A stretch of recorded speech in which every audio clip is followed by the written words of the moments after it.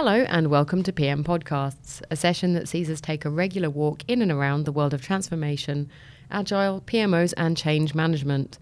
Each commutable-sized podcast includes a short discussion and tips presented by subject matter experts in the industry. Now, today on the PM Podcasts, we're talking digital railways, nerve centres, customer experience and notably a moment in Australian transport history. With that, I'd like to welcome our guests, Tony Eid, Executive Director, Future Delivery Networks at Sydney Trains, and Geoff Howard, Programme Director, Rail Operations Centre at Sydney Trains also. Now, last year, Sydney Trains unveiled a piece of transportation history with the launch of the Rail Operations Centre, also known as the ROC, a $276 million next-generation rail operations centre. Strategically, the ROC is a core component of Sydney Trains' move towards becoming a digital railway. The ROC is a state-of-the-art 24/7 facility that sets up Sydney's rail network for the next century in order to support growth in passenger numbers from anticipated population increase. Now, welcome Tony, welcome Geoff, nice to have you on the show today. Morning, Joe.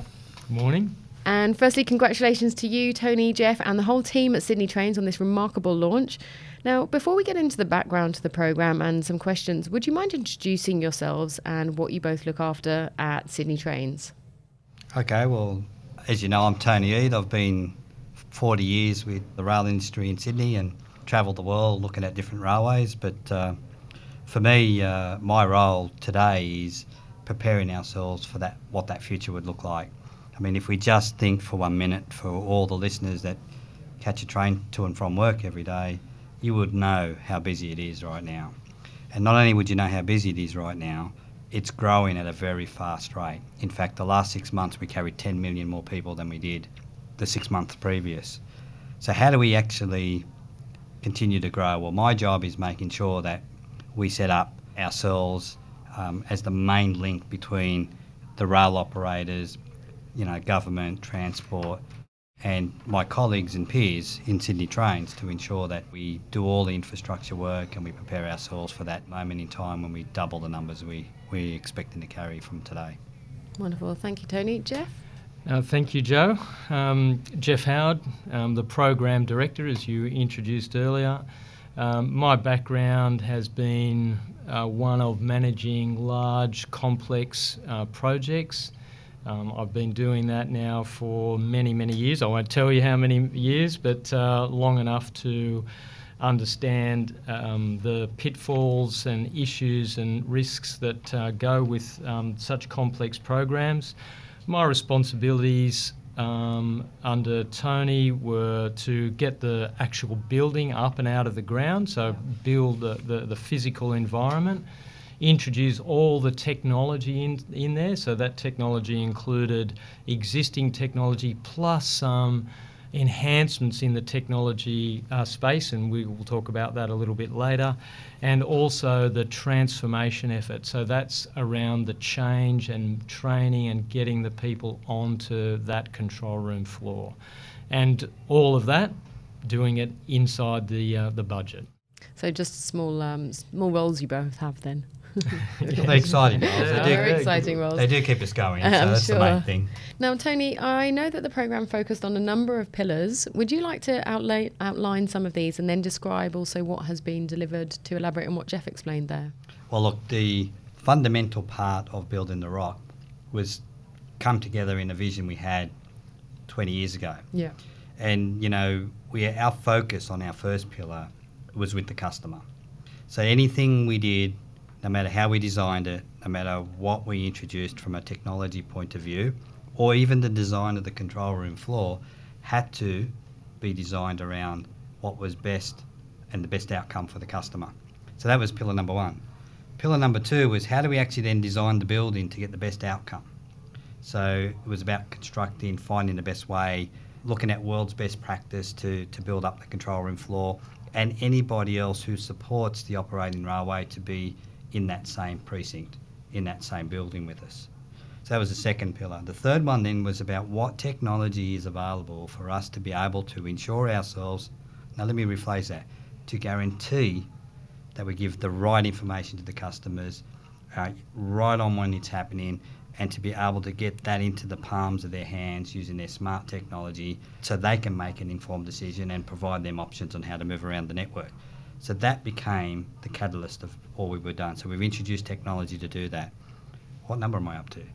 3. So the fourth one then was about dynamic timetabling, being able to connect the timetable to provide more automation, to provide more decision making, or give the train controllers enough decision making to make that happen. And to do that, then we had to change the operating model. So everybody who walked in is not just walking off an old control room floor into the ROC. We absolutely changed the operating model. So we call that the ROC operating model, that's known as ROM. And then the fifth one and the final one was more based around preparing the organisation to take on the change by introducing a new incident management tool. And that incident management tool meant that for the first time we would be able to quickly respond and recover from an incident using available technology to us. So those 5 pillars have now been realised and are in that control room floor and are functioning every single day. Terrific. Wonderful. Now, I understand from our previous conversations that some of the large consultancies advise you to shelve the idea. They said that it couldn't be done. Instead, you've delivered it, and you've delivered it on budget. Now, can you give a story of how that initial doomed recommendation became the impressive ROC that has been launched recently? Well, Joe, if your listeners can see me shake my head right now, that is so true to the mark, to the point where I thought I'd made the wrong decision. We had some very large consultancy firms who came in and did a health check for me, predicted something like $70 million over the budget. We hadn't turned sod on site. We'd invested heavily in a lot of technology. The commercials were all wrong. The way we constructed it in the early stage, even buying the real estate to put the ROC onto, all had significant problems. And the problem we had then is that how do we actually then convince people to continue to invest in the project? $300 million is a lot. That's 2 schools, 3 hospitals, if you want to put it to something. Comparison, yeah. Yeah. So I absolutely didn't take on that advice. I went a bit rogue. Good. But I then called upon, really strong project management and program management companies to help me navigate my way through this crazy maze that we were about to go on. And PM Partners, and I rang Ken, and Ken was already doing a job within Sydney Trains, and I said, mate, I'm in trouble.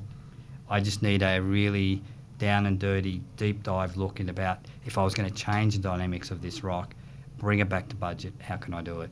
And that's where the story starts. And I didn't listen to the other consultancy firms.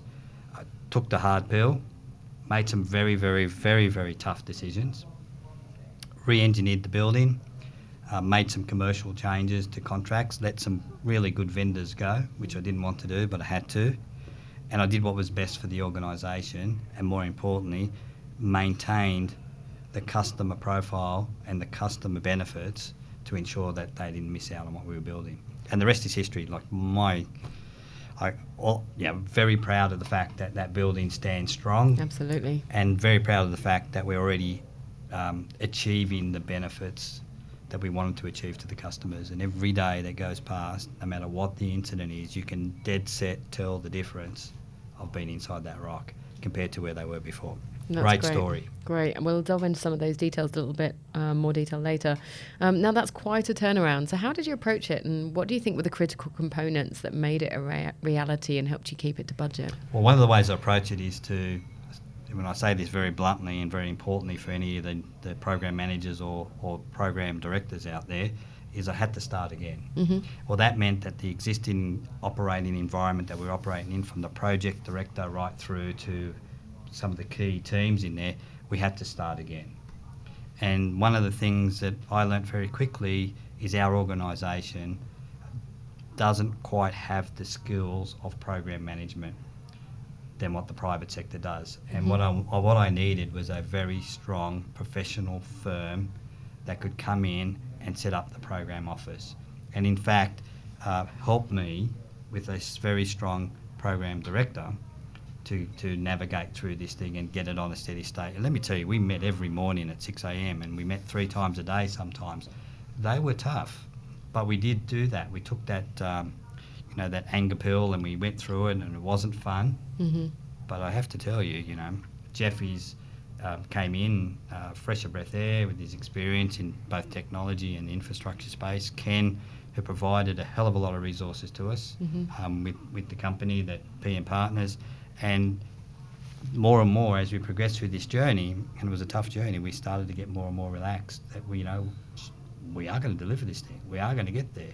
And there was points in time where I absolutely thought we weren't going to do it, and I absolutely thought I made a mistake to the company, invested $150 million of public money, and we were going to get nothing for it. So I wasn't in a good space, but we stuck by our laurels. We delivered on the budget. We delivered late, but, that $70 million was absorbed into the program. And here you are today telling the story so that other people can learn from this experience and understand that it's not all a bed of roses. There are going to be obstacles along the way, and this is very much to help people understand how they might think about addressing some of those. So some of the other, if I can just add Absolutely, to Geoff. Tony's commentary there, some of the other things that we did in terms of the approach to turning it around was, Tony mentioned, looking at the core building. We also then reviewed the technology stack that was sitting in there. So what was the scope of the program?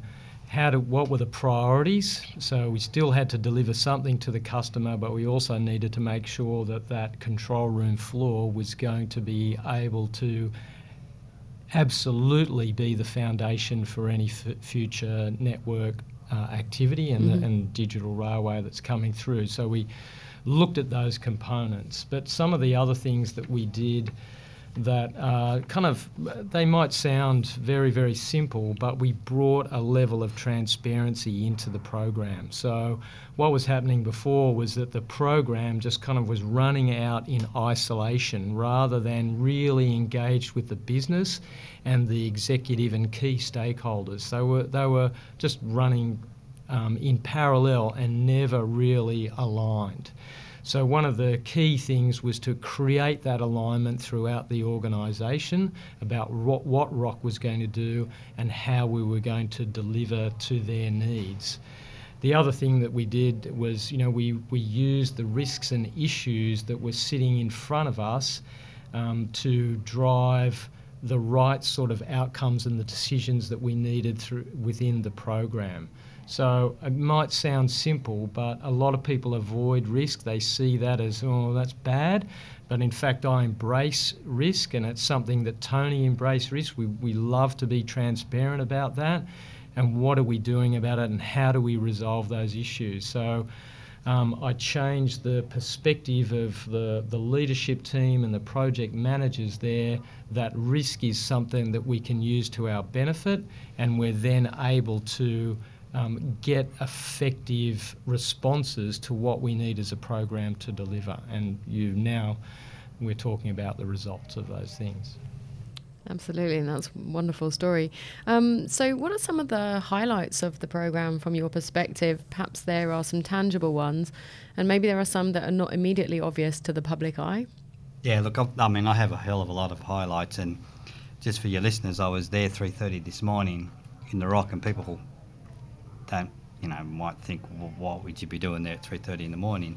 Is because we're still working out things with the controllers on the floor. The lights are pretty bright off a night time, and we were trying to work out a good balance. But for me, I had this vision in 1998 to have this rail operation centre built for the Olympic Games to manage the rail transport tasks for the Games. And I was pipped at the start by a very senior bureaucrat who was the CEO for RTA at the time, Les Willinger, who needed the transport management centre that's down at Everley, and he won out. I lost out, and that's okay. He turned out to be my boss later on, so it was a good thing. But eventually we got there, and the highlight for me was to be able to, when Gladys came into power, her comments to us was, which is our Premier today, I want change. I want to be able to put the customer first. I want you guys who've been running trains in Sydney for a very long time to tell me what you need to make that happen. And obviously the plans got dusted, put on off the shelf and to Gladys, and that's a funny story because when I said I need a rail operation centre to consolidate, to better improve incident management, I forgot about the customer completely. We can recover from the incident very quickly and keep trains on time for you. And she pulled me up and said, what's that mean for the customer? And then the penny dropped and I turned it.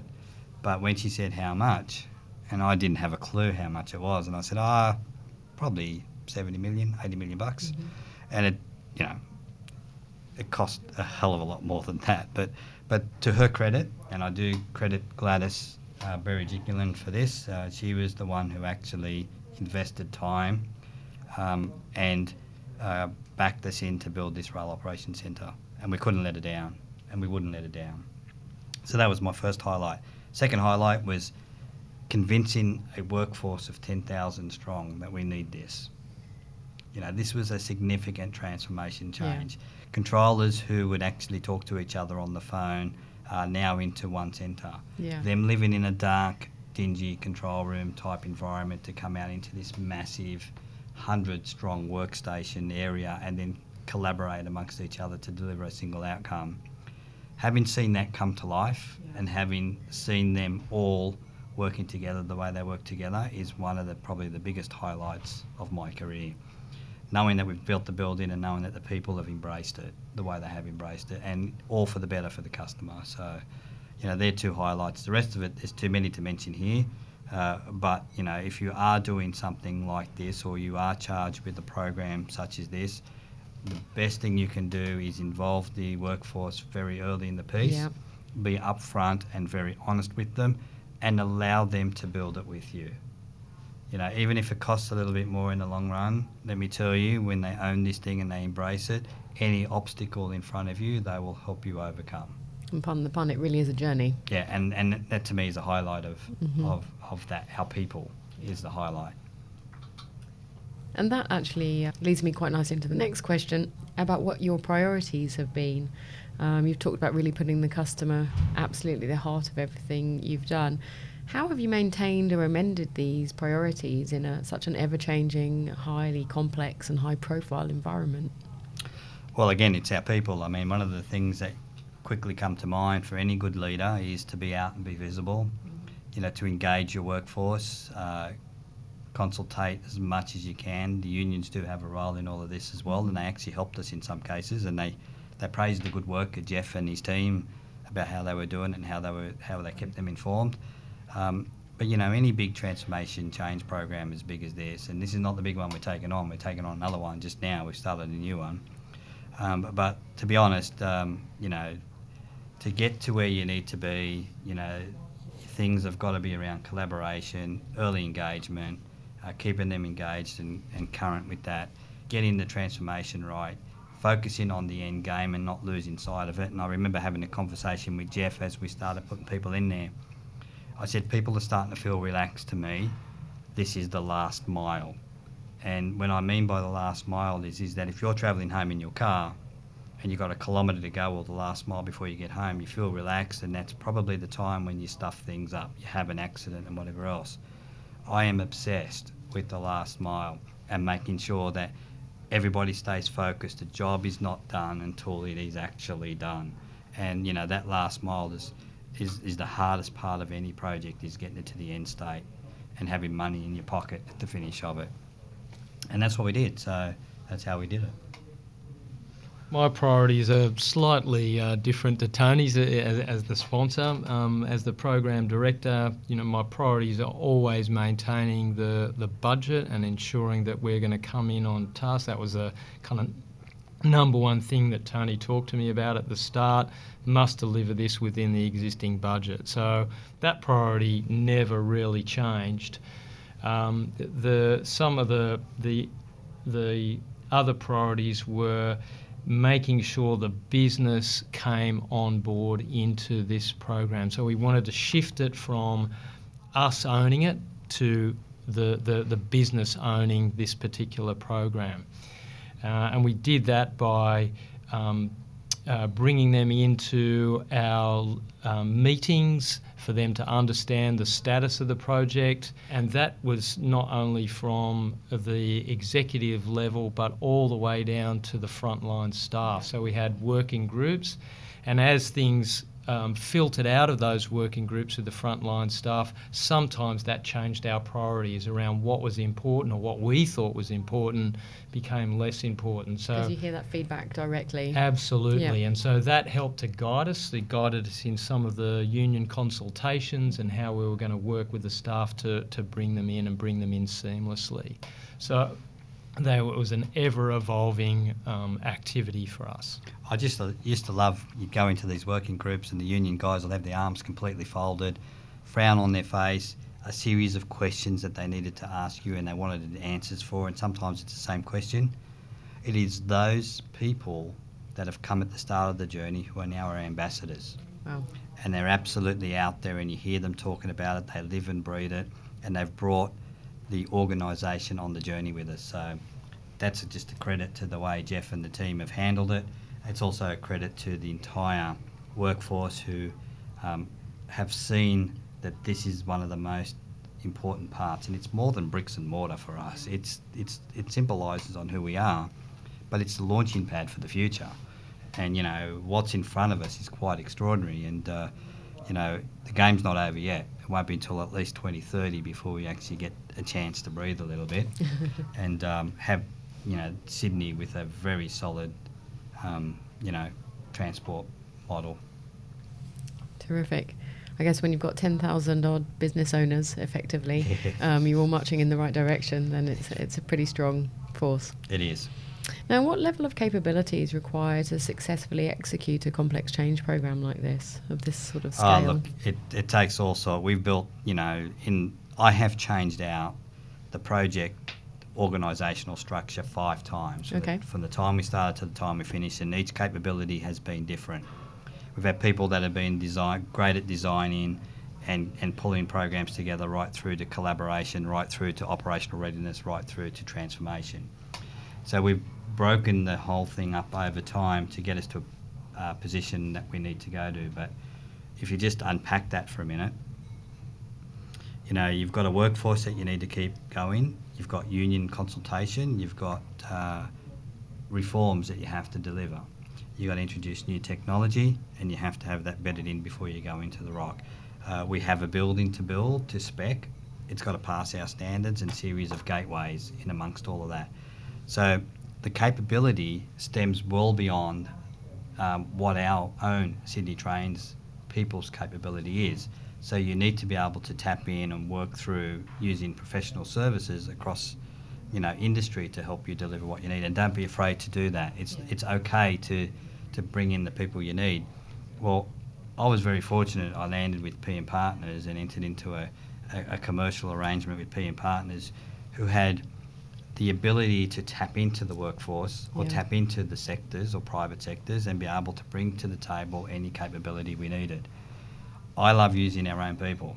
I always have. I'm a very big advocate of that, but there was areas in there where we just knew we couldn't do, and that's where that is. So capability, if anyone's listening to this, and I'm sure there are, don't be afraid to change the dynamics of your team throughout the life cycle of the program. It is very, very important. Don't think your project manager of day one will be your project manager of the end state.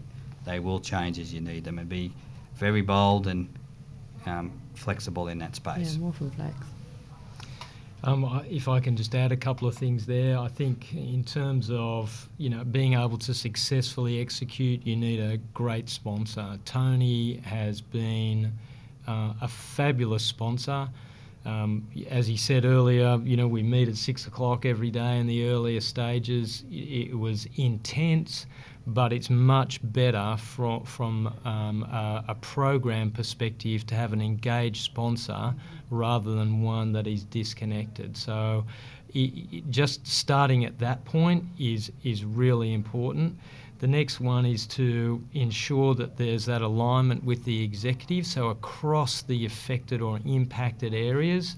So with such magnitude of change that we were looking at, and so many different parts of the organisation coming into this one centre, we had to make sure that they were all aligned with that single goal. Like, we've got the customer at the end.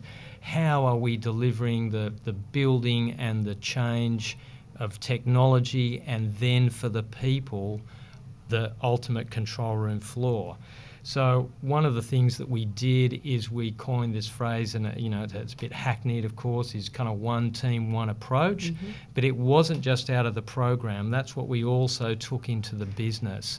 So they now use that terminology and have used that as kind of their underpinning message for the changes that they've gone through. So they've lifted their head out of that one little space that they're in, and they have this bigger view of the customer and what are the decisions that I'm making today that are going to impact that customer's journey and the outcome on their travel. Yeah, that's a very strong foundation. Yes, and with the other thing is also to make sure that in that change process that you've got the subject matter experts in there, that they're championing for you, and that they're driving it rather than the program driving it. So the business is actually picking up and owning that part of the program essentially.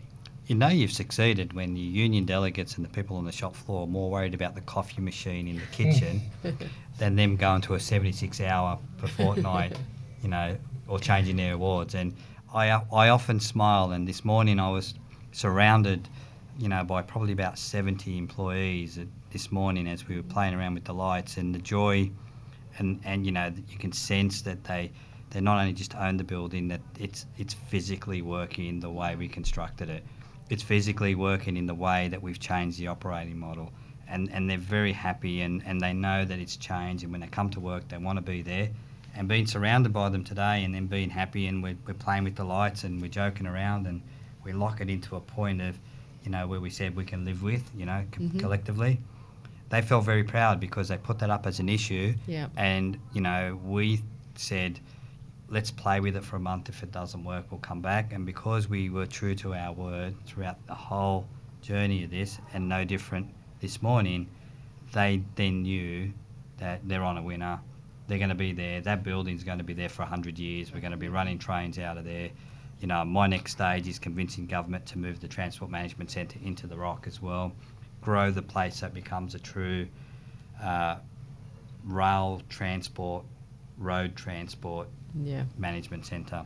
So there's a bit in front of that to do that. But, I'm very proud to just stand there and watch it, and I just sort of, think back of where we were, and and then I say to myself, what if you didn't go ahead? What if you did listen? To those consultancies. What would be out there? So if you're ever faced with those decisions, think long and hard, and be prepared to take on those hard call decisions, and back yourself when you do it. Don't walk away from it, no matter how tough it gets. That's you great. Follow it through. Great advice. And you've mentioned people, the people aspect a couple of times. I just want to touch on that a little bit further, and the importance and significance of cultural change, and how you've gone about that, and any recommendations for those in a similar position. Yeah, look, I actually thought it might be a little bit easy, build a control centre, put all the bells and whistles in it and say, come in guys, let's start running the railway from here, but it was far from that.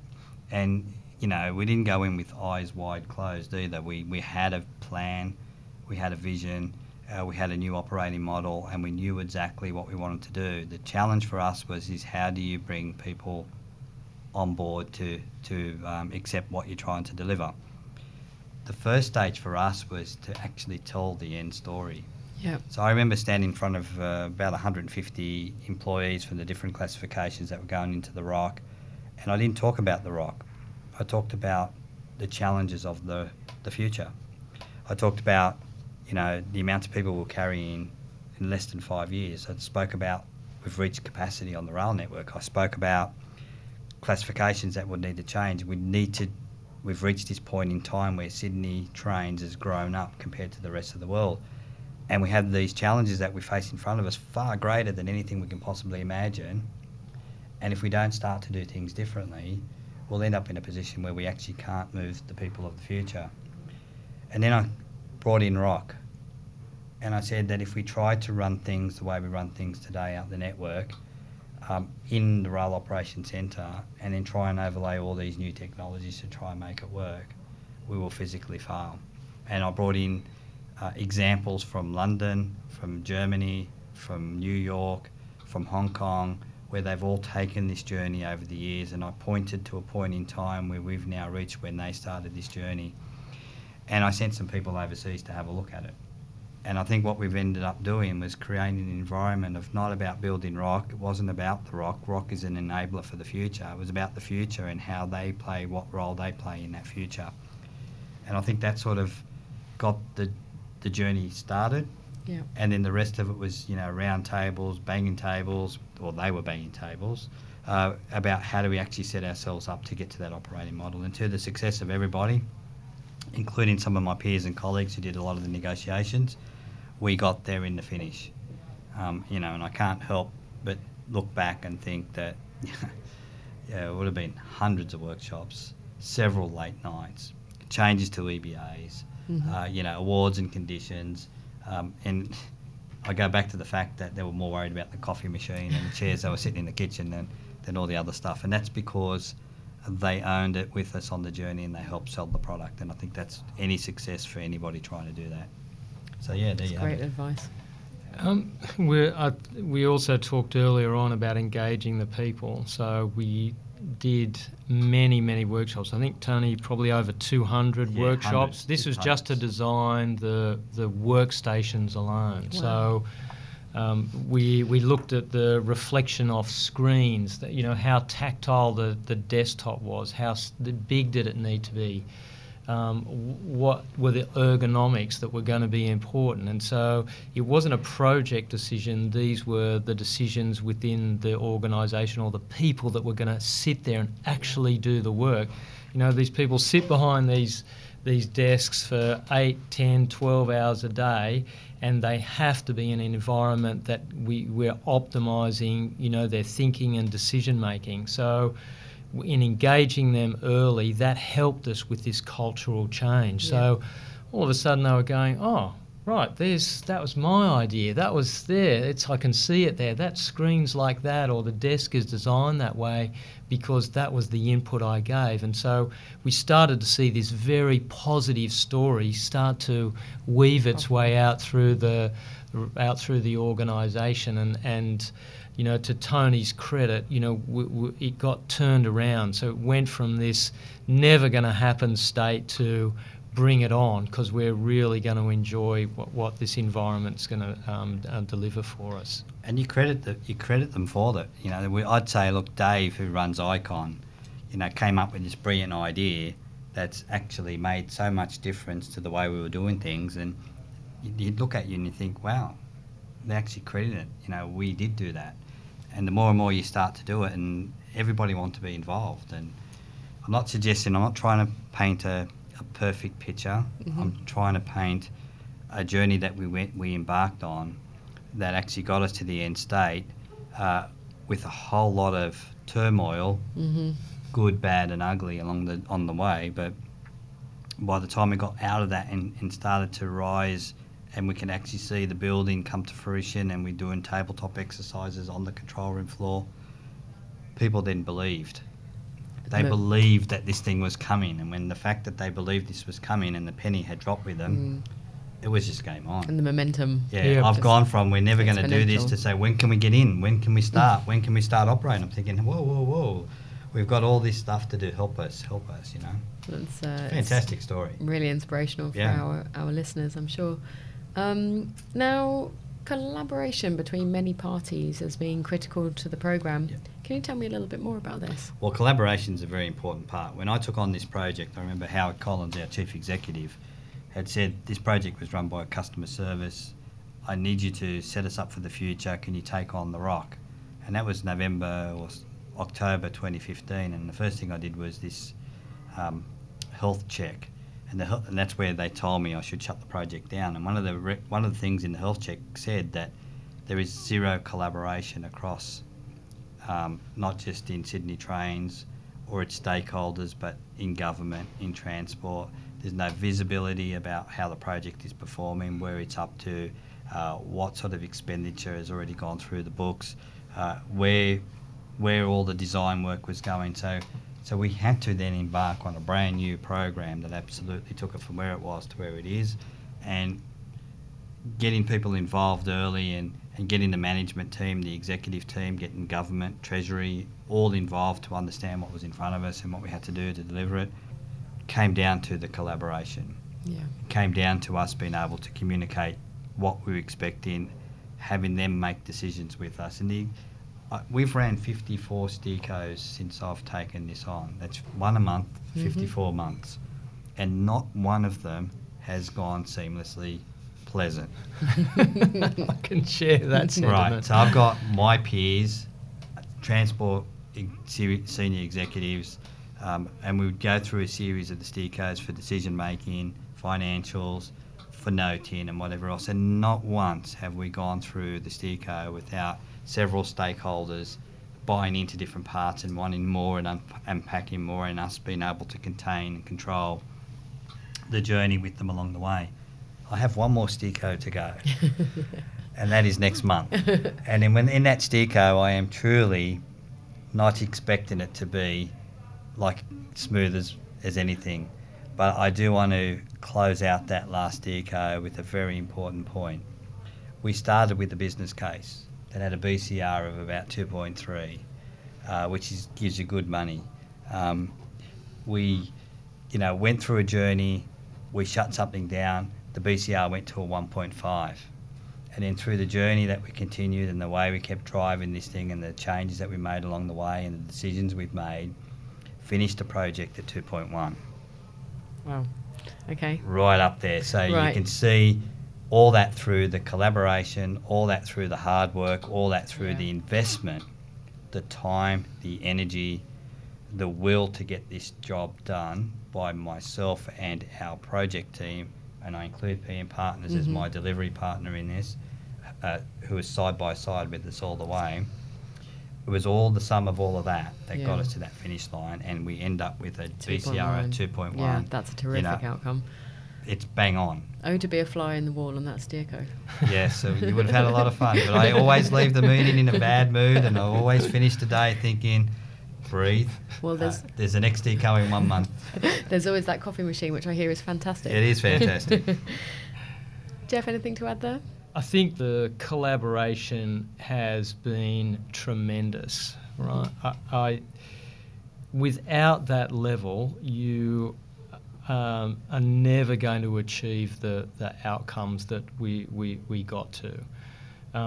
The amount of collaboration or the extent of that for this program was second to none on any other that I've done. The number of parties, the number of people that needed to be involved or informed, wanted to have some level of information around what was going on, and then when we gave that information, then they would usually ask more and more questions. And then, Tony mentioned earlier on, they got this level of comfort. So the steerco, we kind of changed some of the activities in there, and that brought around a more positive response. Although they were robust conversations in there. However, that level of collaboration helped guide what we were doing and ensuring that we got to the outcome for the customer at the end. I don't think there's really any more to add around that collaboration space. It worked well. The business got engaged. Tony led strongly with that and was a very big advocate to ensure that there was nothing, no stone or area left unturned as we moved through the delivery journey. And even though it was difficult, it was necessary. It was a necessary, difficult scenario that we had to run. And at the back of all of that, and I look back and think about my peers who put us through hell and back, with the good grace of, their experience and our delivery partners that we had, we got there. Yeah. So it's okay you don't get anything that's hard or anything that you want to deliver. Nothing comes easy. And this was certainly one of the hardest, most complicated projects I've ever been involved in. I've been through a hell of a lot in my 40 years, but this one was a very big one for us, and it worked. The change was tangible in that you can see we had parts of the business that were not willing to help, didn't want to engage, were just, no, you guys work it out. as we worked through the journey and started to collaborate a lot more, they started to buy in and actually give us resource and help us in areas where previously they had resisted. Yeah, so it does help. That level of engagement and making sure it starts at the top and continues right down to the front line really changed our ability to deliver the project. And that included a hiatus of around 9 months where the project was not able to engage with the business because of the enterprise agreement that was being negotiated at that time. So not only did we have to cope with complex building, technology things, but that we were then removed from engagement with the business. So we effectively set a path for how we're going to keep the program going, where's the value that we can extract during that time, and check at the end of that period with the business. So we set ourselves up still to continue to a successful endpoint even though we weren't able to engage, and still bring it in on budget, because that pushed our schedule out even further. It's incredible. I can only imagine what the listeners are getting from this in terms of some experience and advice and counsel, and what a case study to take into future transformations. It certainly is, and I've been around the world now a couple of times,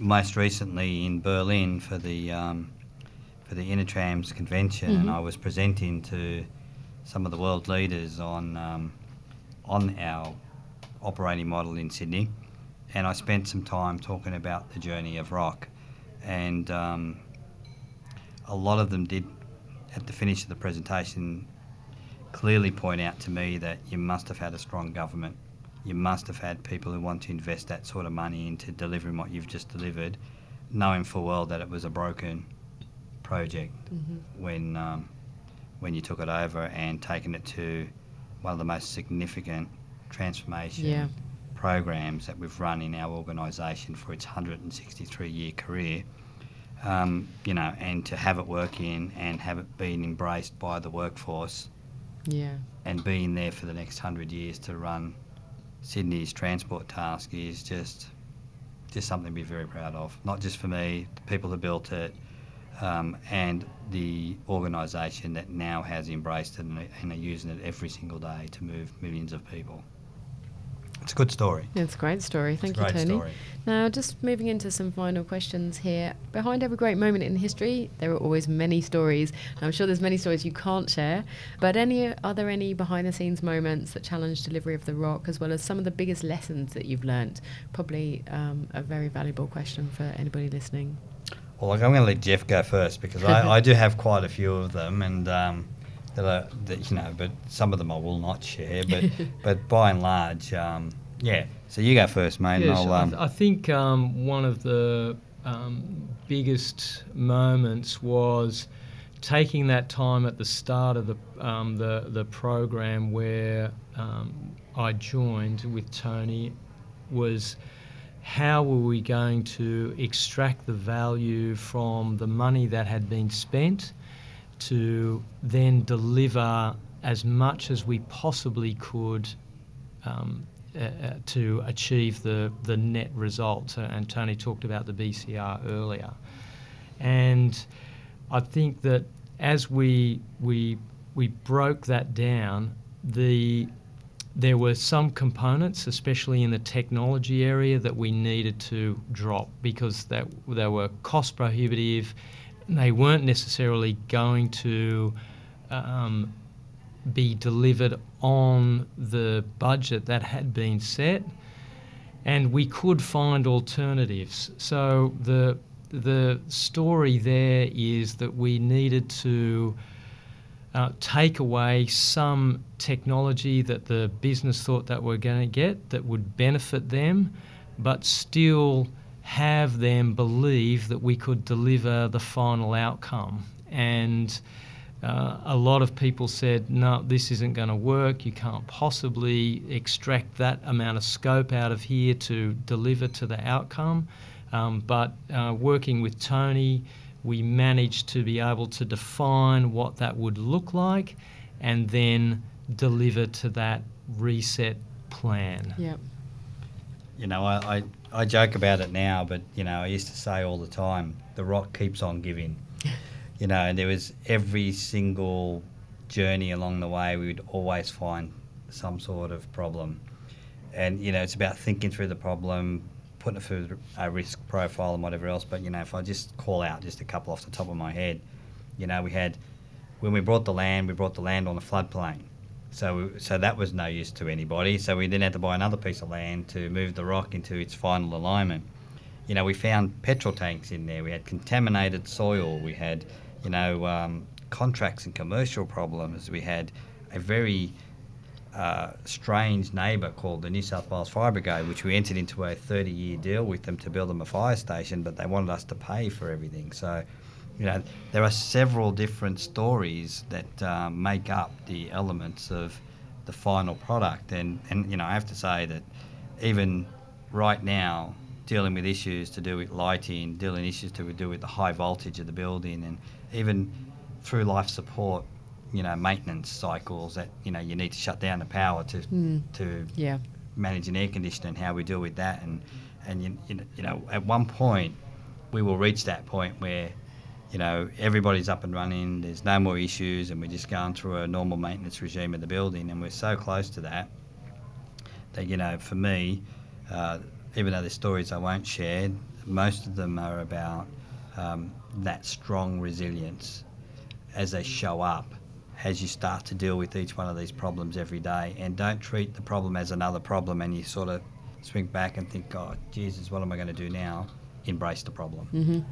You know, bring it in, get people around you, get all the information you need to make a decision, make the call, get on with it, and then drive that call to a fruition. And Geoff will tell you on 1,000 times over this program, you know, I've been very firm and thorough in my approach in making sure that not only did the timeline, we followed the timeline, or we stayed to the baseline numbers, or we stayed to the budget, but we also worked collectively to make sure that all those problems that came in front of us, we weren't scared of, we weren't going to push to the side, we were going to find outcomes for them, and we were going to be solution-led.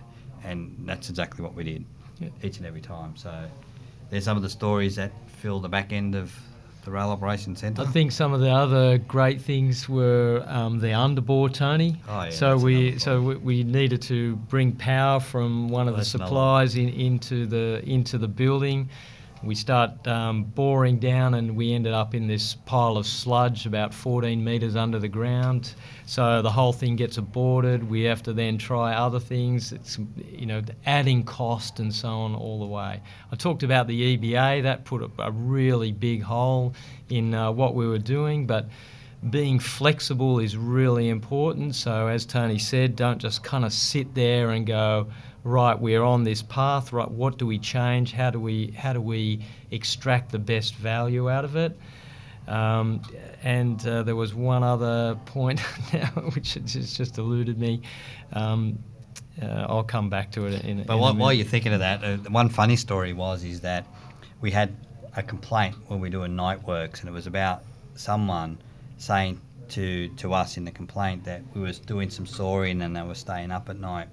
And the project manager that was responsible for that said, "Don't worry, Tony, it's all good, you know, just one person complains all the time." So I went and knocked on the door of the person who complained, and I'm glad I did, because this person, when I opened the door, let's just call him John, because I don't think he wants to be known here. So when I introduced myself and told him who I was, he said, "Well, that's strange, what are you doing here?" And I said, "I want to hear your complaint, because my project manager said that, you know, it's not as bad as you make out." And he said, "Well, come with me." He opened up his phone and he played something that was the most horrifying noise I've ever heard in my life, that was so loud that don't know why anybody else hasn't complained. And I said, "Can I have that, please?" And I took that to our people and I played it, and they've gone, "That's not what our people told us on the ground." It was so horrific, the sound, that we had to re-engineer everything to get that right. I offered everybody in those apartments, whenever we had that heavy-duty nighttime work, free accommodation in a hotel somewhere nearby, especially if they had kids and they sleep-in patterns, or people were on night shift, and here we are banging away all night and day. It was horrific for the neighbourhood. What gave me a lot of joy is that no one actually took up that offer, which I would have paid for anyway, but I opened the doors up for all the community to come in and said, look, we've been making noise, we've been building this place for 2 years. This is what it's all about. Come and have a look what we've done.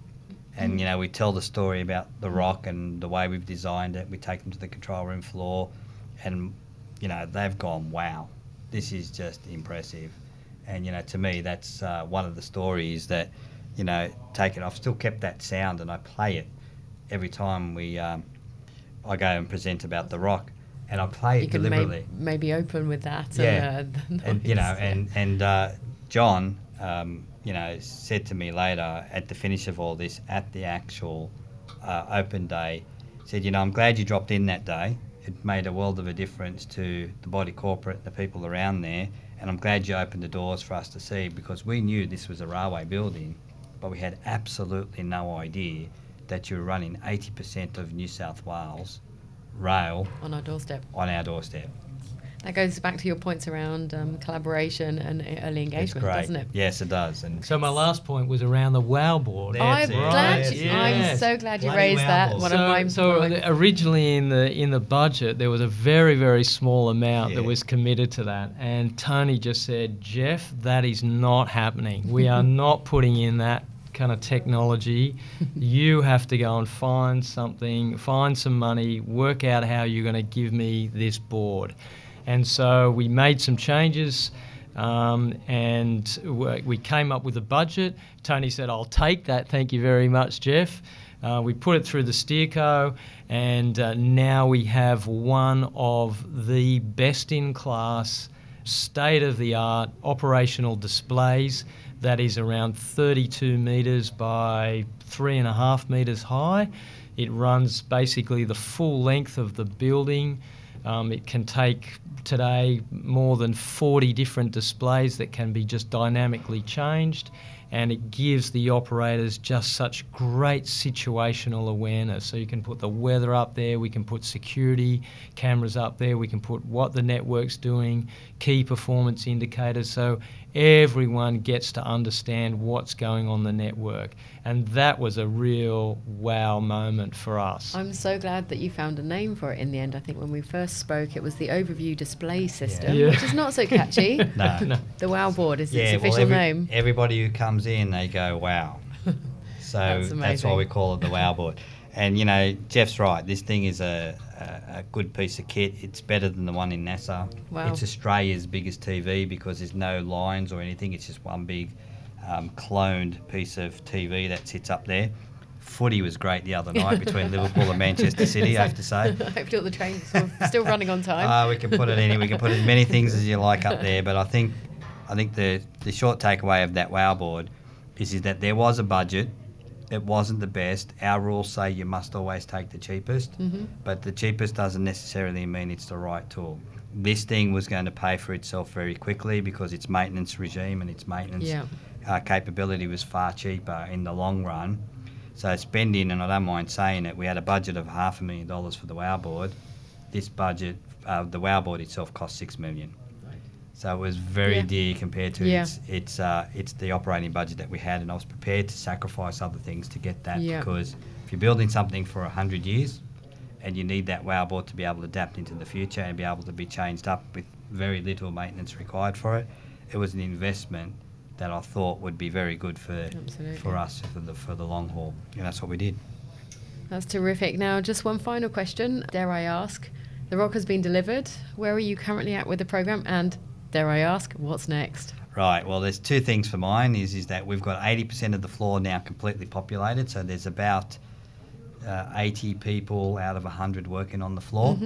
The signallers, which manipulate the signalling system, they will join us next month and the month after, so by August we should be completely populated, along with our train crew colleagues. The project is in its transition phase right now. As I mentioned earlier on, you've got different project methodologies that you apply when you get to the end. We've got to the end, and I'm about to hand over a golden key that I've made up to my peer, George, who is the Executive Director of Operations. It's his turn now to take over the baton and, you know, bring the project home, which is all about setting up the contracts for through life support, testing our business continuity plans, getting ourselves ready to, how do I dare say it, rock for stage 2, which we start looking at embracing more technology and whatever else. You referenced 2030 as a... Yeah, well, see, for mine, I've now built a new transformation office because I did talk about how many people we carry today, 1.3 million people. In 5 years, that's 2.3. We don't have the track capacity to move that sort of people. Even if I had all the trains, we won't be able to move them. So the next big thing for me is that how do we increase our capacity by changing out the signalling system, introducing more IA, or AI, I should say, and full autonomy on the railway, for us to be able to have trains follow each other about 50 metres apart compared to today being 1 kilometre apart. Wow. So a huge challenge, massive transformation, probably around an $18 billion project. It's up and running, it's on its way. We've engaged with industry, we've already committed and locked in the system integrator for the program, who have now joined up and set up camp. We're truly on our way for one hell of a transformation change program, far greater than what the ROC would deliver, but we couldn't do that without the ROC. So the ROC was the enabler for that big one. So that's what's on the books for the next few years. And for me, I'm just looking for the next complex program that needs some help. Well, it's been absolutely great to hear in both of your own words the story behind the ROC. For so many of us who obviously use public transport, it's just terrific to hear a bit more of a warts and all story. So that concludes the PM podcast for today, during which we explored a moment in Australian transportation history. So thank you both. Some great inspiration, amazing tips and counsel around collaboration, transparency, prioritisation, flexibility, early engagement, and a focus on the end game. There's so many lessons to be learned in this. So thank you both for coming in to talk about this can't be done transformation. I'm glad to see it could be done and what has been done. So do feel free to send your questions, topics and speakers for the future PM podcast to info@pm-partners.com.au. Bye for now.